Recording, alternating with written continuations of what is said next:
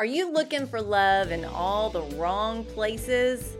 Love is beautiful. God created us to love and to be loved. God is love, and He shows us through Jesus how love serves, is patient, kind, and considers others more than ourselves.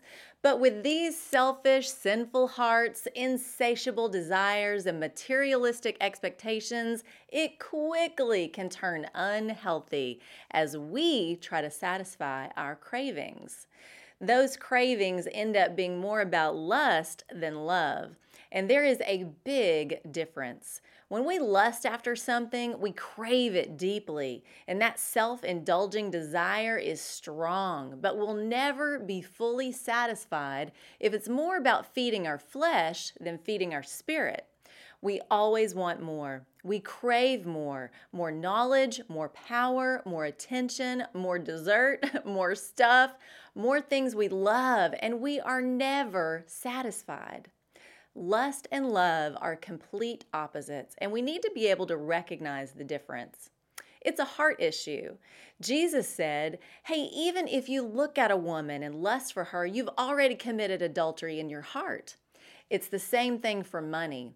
The Bible says the love of money is the root of all evil. Not money itself, and not that having it is a bad thing.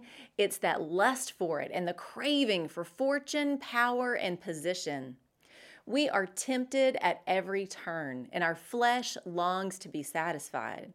If we look anywhere for love and fulfillment other than the God who created us and loves us most, we will always come up empty, wanting more. William Shakespeare once said, "The eyes are the window to your soul." I relate that to going to the mall, right? I can go to the mall not needing one thing. Then I start looking and seeing all that is available and shiny and new and possibly even on sale. How quickly my desires kick in. My eyes are seeing these beautiful things and my mind takes it in turn shifts it to a heart's desire. And in a moment, I crave what I do not have, and I want it. King David did the same thing. 2 Samuel 11:2. One evening, David got up from his bed and walked around on the roof of the palace. From the roof, he saw a woman bathing. The woman was very beautiful.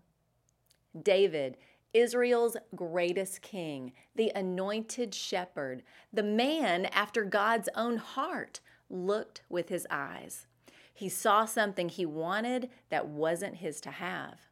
His heart began to crave and lust after Bathsheba, the wife of Uriah. David should have looked away, but he didn't. That night changed everything. He made a choice walking around on his roof that night that led him down a dark road full of deceit, adultery, murder, deep loss, and heartache. It wasn't love, it was lust. God showed grace and mercy to David, and today we can learn from his story. Sin is never satisfied. And in your life, there may be something or someone your eyes are locked onto or a pattern of sin that you need to look away from, run away from. Only when we crave and seek righteousness and the good things of God are we filled fully satisfied. That's the truth. David later wrote in Psalm 107:9, "For he satisfies the thirsty and fills the hungry with good things." David learned you don't go looking for love in places where it's not. Keep your eyes first on Jesus, and I guarantee all the rest that you're looking for to satisfy and fill your heart and life will come. Joy, peace, and most definitely love. I'm Lori Klein.